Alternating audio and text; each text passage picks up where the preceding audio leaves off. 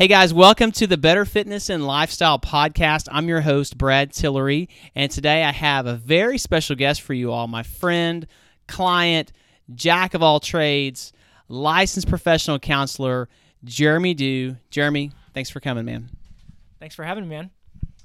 All right, so I've known Jeremy and his family for maybe 5-6 years, something like that. You know, I've really enjoyed just being able to sit down and chit-chat with him about life. This is obviously the Better Fitness and Lifestyle Podcast, so this one's on the lifestyle side.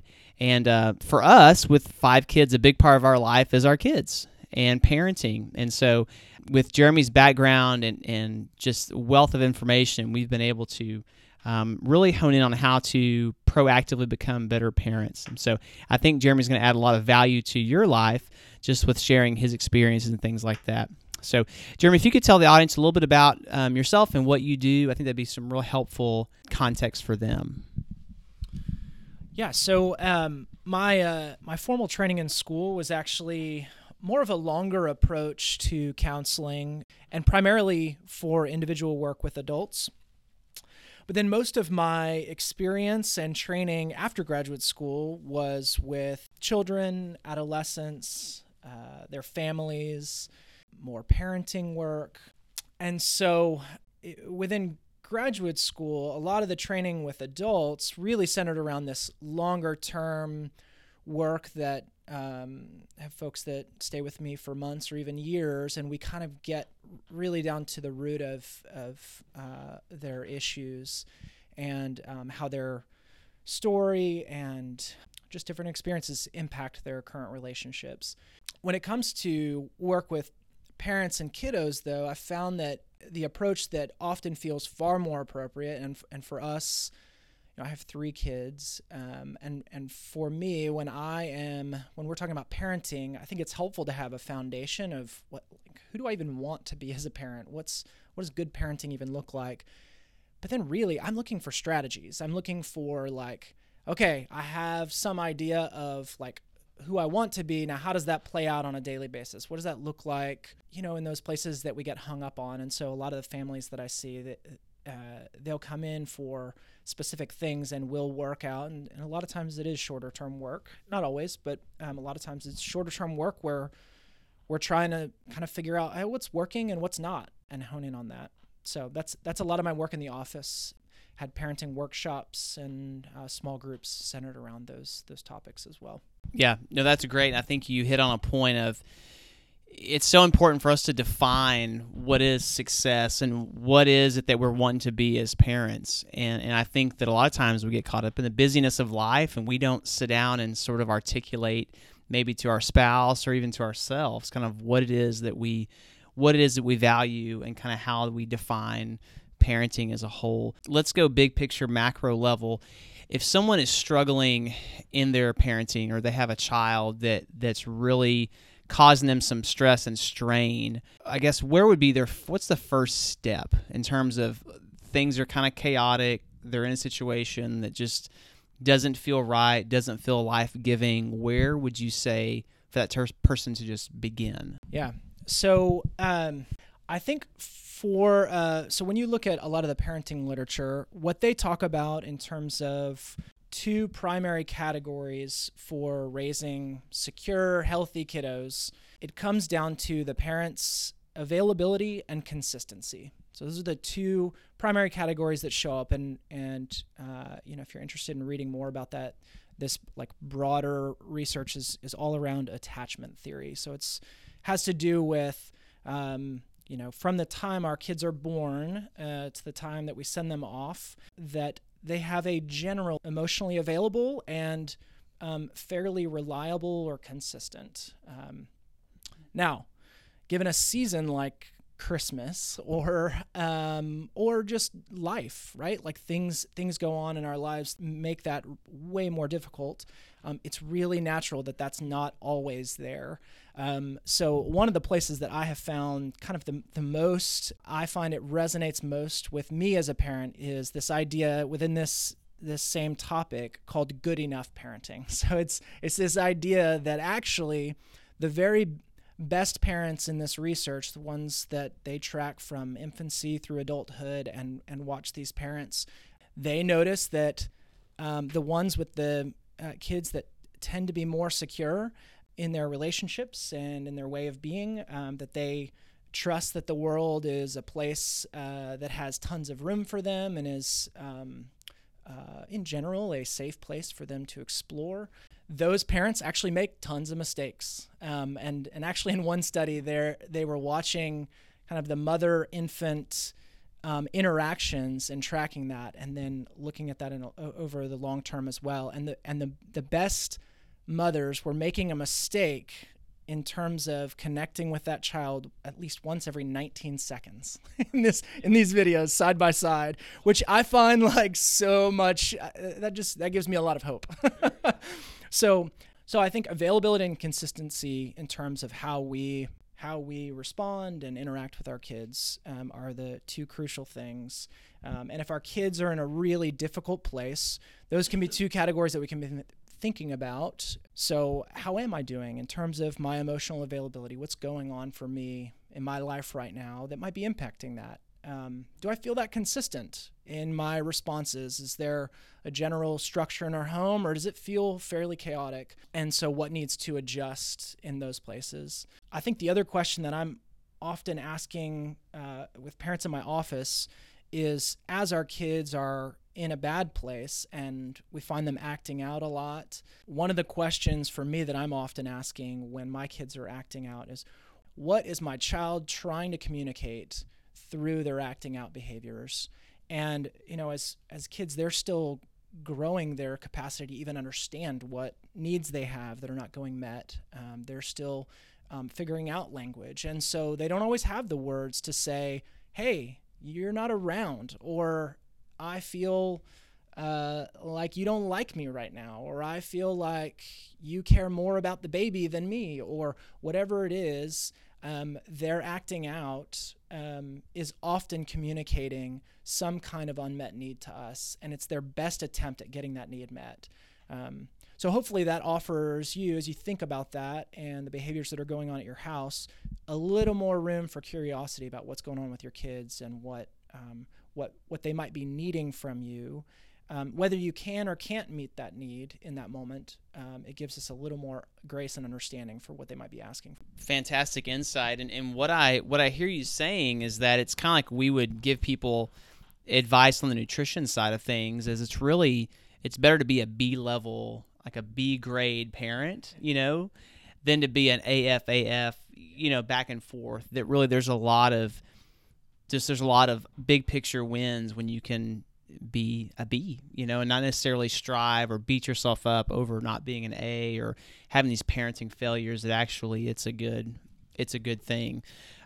Going back to availability and consistency, myself included, there's a lot of us that really wrestle with being able to turn off our brains from the day's work, and we're thinking about the next day, or we're thinking about a problem at work. And I think we want to be present, we want to be available, but sometimes it gets really hard to do that. I've done different things throughout the years of kind of praying before I get home on the drive home, or just different mental tricks to kind of separate work from home. But what things might you recommend to someone who maybe is just really struggling to turn their brain off? Maybe they're checking their phone, maybe they're doing different things throughout the night that are they're having a hard time being available with their children. Yeah, it's a great question. And I think that feels like such a common struggle for us as parents. And I find that often in my work, I've had to be more and more intentional about what I do when I begin to bring my work home, and just emotionally drained from the day, and what kind of presence I really have to offer. So I feel like there's a number of things, and some of the ones you listed are really good ones. Just finding little rhythms, and whether that's a sticky note on your steering wheel of, hey, don't forget to breathe. Finding a place in your car, even to visualize, like, I know that I have this work thing that is going to eat me up all night, and I'm going to put it in my ashtray for the evening, and I'm going to pick it back up first thing in the morning, that this is the important thing that I need to to address, and then I'm going to set it aside for the evening. I think that one of the big pieces that I feel kind of even goes along with this good enough parenting, and is that I think often like we assume that the A+ parenting is the one that is constantly available, that the parent that is forever doting on their children, and we have the tissue ready before they sneeze. And I think instead that actually is often far more driven by our anxiety as parents, and becomes really unhelpful because our kids pick up on all that. So I think some of this too is even just learning how to communicate our lack of availability at times. Hey, I'm really aware, like walking in the door, I am like so distracted with work. And maybe that's to your partner, maybe that's to your kids. Like, I'm just, guys, I know that like this has been a tough month, or, to use one example. So my wife and I, even just in this last month, my wife lost her dad, and that has a huge impact on our ability to be present with our kids. So even just needing the space to go through that grieving process, and that's going to be going on for a while for us. And so part of that has become a conversation in our house of, my oldest son will be the first to tell you guys are not on your A game in parenting. You are less patient. I feel like I'm getting snapped at for we're like, man, yeah, exactly. So, yes. So in that, like, part of our work then is to own it, like, dude, you are totally right. Like I feel way less patient. I find that I'm thinking about your papa a lot, and at times that makes me short-tempered, and I'm not thinking as much about what you might be needing. So and my son's 8, so even at an earlier age, even at 5, I think we can begin talking to our kids about, hey, let me know if you are feeling like I'm more distant. And that gives us small cues to kind of snap back in. So again, this is not something where we have to we are more responsible for our parenting and for our failures than our kids are. That's part of our job as parents, is to take on more of the responsibility in that. So the last piece I would say is that even 10 minutes once or twice a week where you are sitting down with one of your kids and letting your child direct all of the play just for 10 minutes goes a really long ways. So our kids' primary way to communicate with us is through their play. It's not through their words. Our kids are still learning their words, and yet they can communicate so much through play. So when they get us involved, and, dad's dressed up like, Elsa or Anna, or we're building Legos, or for my 5-year-old, it's him telling this story where he's combining Minecraft and Pokemon and ninja battles, and I have no idea what we're talking about, but I'm asking questions, and that he's leading the conversation. It's not me digging out of him, how was school today, and that kind of stuff. That's not how our kids connect with us. They connect through them directing that. And so even 10 minutes a couple times a week goes an extremely long way for our kids. Yeah, picking back up on availability and consistency, you mentioned distractions, and I think, it goes without saying that our social media driven life, the phone can become a real distraction. I know, at least for me, there's just times when I gravitate towards it. Same thing with our older kids that have phones. Like, it becomes this thing that kind of is a lot of times elephant in the room of just what do we do? It seems unreasonable to say, gosh, you're not going to have a phone. We're going to put this thing up, and we're not going to live this way, because they do, we as adults and kids communicate so much through texting and through social networking. And so I guess, obviously, there's no right or wrong answer here, but what are some of your opinions on how we can better manage phone life, social media life, how we can help our kids manage that? What are some things that you believe are important when it comes to managing that part of life? Yeah, it's funny. There was a study a few years ago that Disneyland or Disney World did to find out what attractions kids were most drawn to in the park. And they found that it was nothing that they were providing. It was their parents' phones, more than anything else in the entire park of Disney World. So, yes, it was the phone. So, one, I think our kids are watching us. So on some level, and this is where, like, I find that when I get in these conversations with parents in my office, it's a lot more of a vulnerable conversation. Because I think all of us, particularly when things are difficult, this is one of the easier ways for us to cope with, is to kind of check out. And so I think one of the interesting things for the working parent is I think often when you're working, this is certainly true in my work, I feel like I'm a much better therapist than I am a father. and I would imagine there are days where you feel like I'm much better at running this gym than I am running my family. And I think that's one of the places that for many of us as parents, that we begin to pour into our work in particular, is because we just feel much more competent there. And I think the reality is that's not going to change. Like, part of our parenting, and I think part of even us having some sign that we're doing it right, is that we're aware that we're not very competent at this, that we're struggling in this, but that we're trying. So I think as it relates to social media and our phones, I think for starters, I think just to be, it's helpful just to be aware of how much we're on our phones. So it might be worth experimenting for one evening of the week to just put your phone in a cabinet and not pick it up again until bedtime. Now, for some of us, that might create tons of anxiety, or well, I need to be available for work. Or one of the things my wife did a while back was she set a ringtone that was different for me at work than everyone else, and that helped her to engage with the kids at home and not feel the pressure to be available to everyone, but felt like, oh, I need to be available to Jeremy in this, if he calls about these specific things or whatever. So those are a couple of places I think that you're not going to be able to parent your kids and keep them from cell phones or social media or screens until they're 18. That's really unhelpful. We need to figure out productive ways to help our kids kind of manage this tool and technology and connection with others. And so some of that, I think, is us finding effective strategies for ourselves on how to kind of pull away from it and notice what happens to us, and then begin to imagine what happens to our kids in that as well, as they either use their phones a lot or have opportunities to disconnect from them.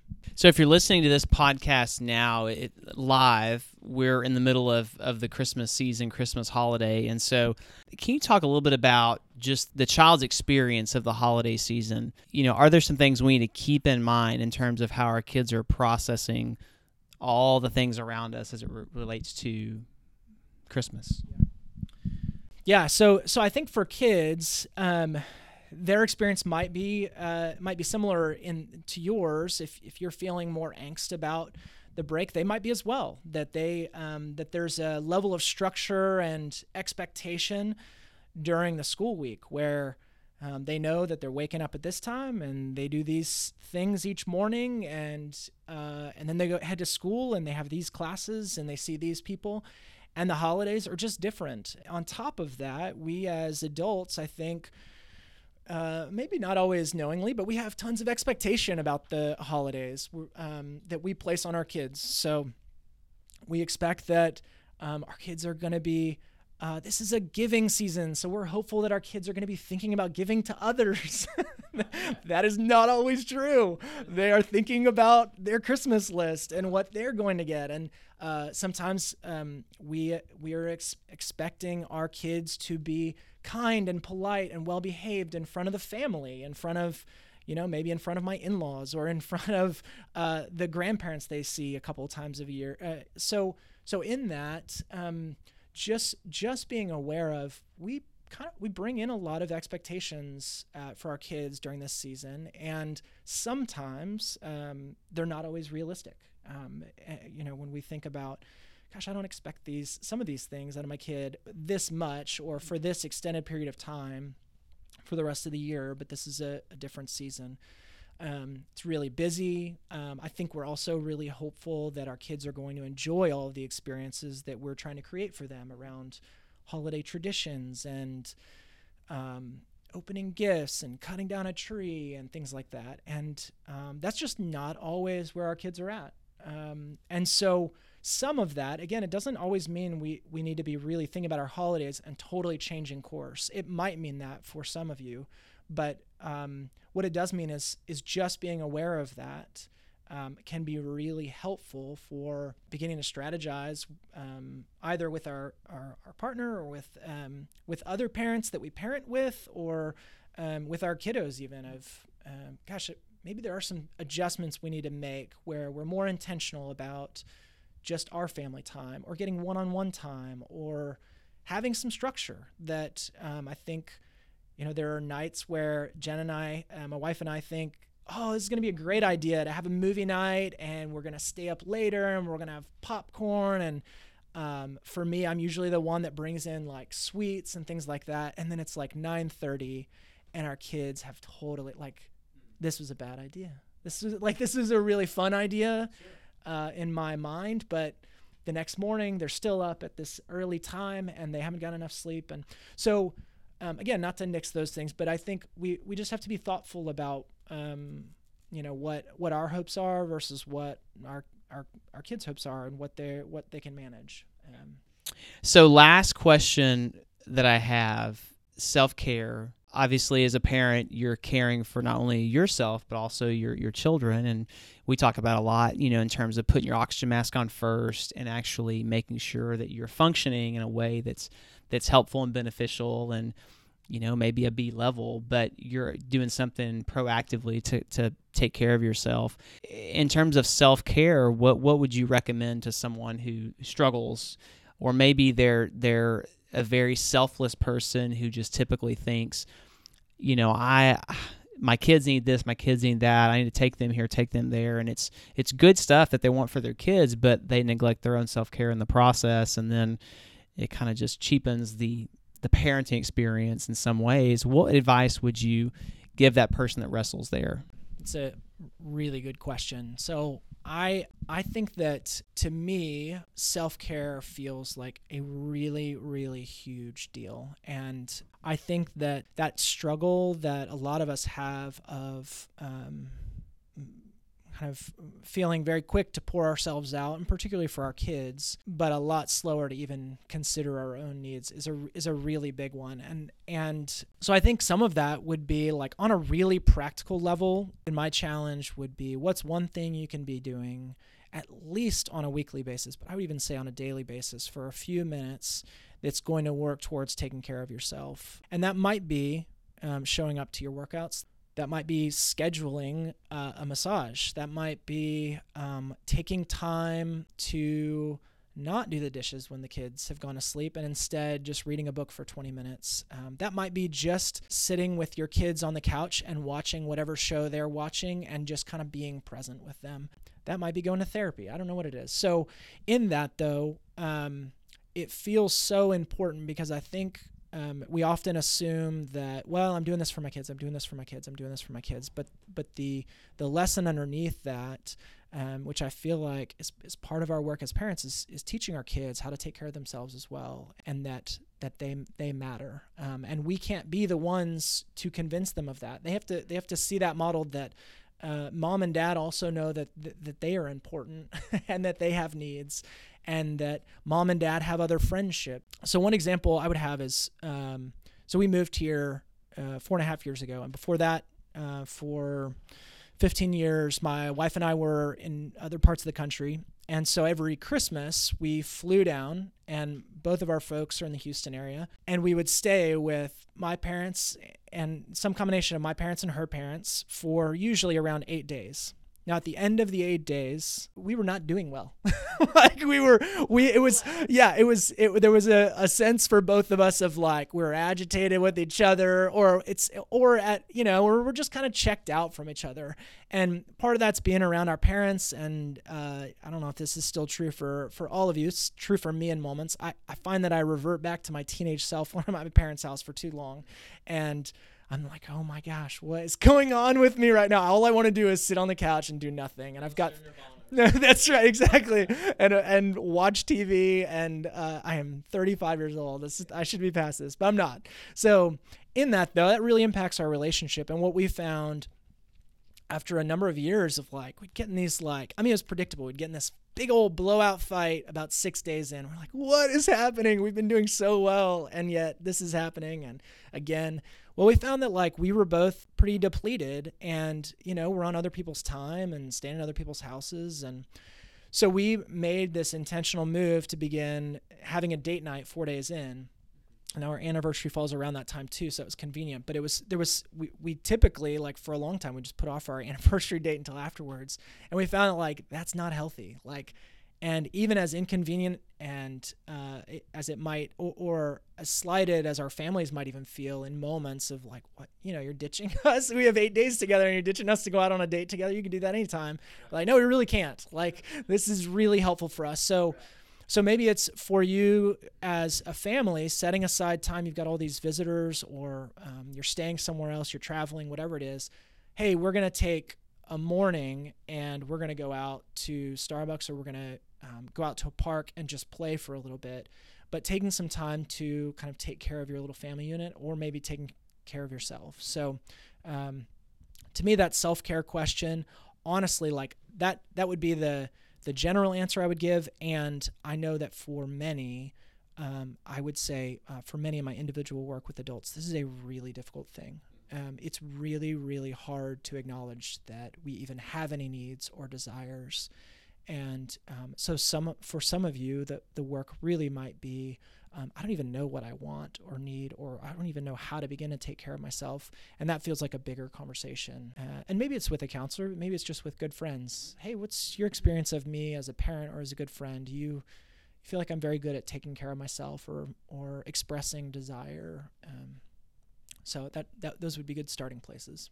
Yeah, I think we're wired just to be all in with kids, and I think that, you see the couple in the restaurant, once their kids are out of the house and they're struggling to make conversation, and it's it's just the years of just kind of the kids are first, my self-care, our relationship, it kind of goes on the back burner. And so you really see that. And that's one of those things that always kind of is alarming to us, of we've got to make sure that we, as a husband and wife, there's a priority there, that we have date nights, that we have time together, that we have other adult relationships that we're engaging in, that's not just about the kids. Because again, you mentioned modeling. I think that's so important, that we model to them what marriage looks like, that we model to them what adult friendships look like, that they see those things, so they can then, as they absorb subconsciously what it is, they become adults, they're able to have healthier relationships. And I think if they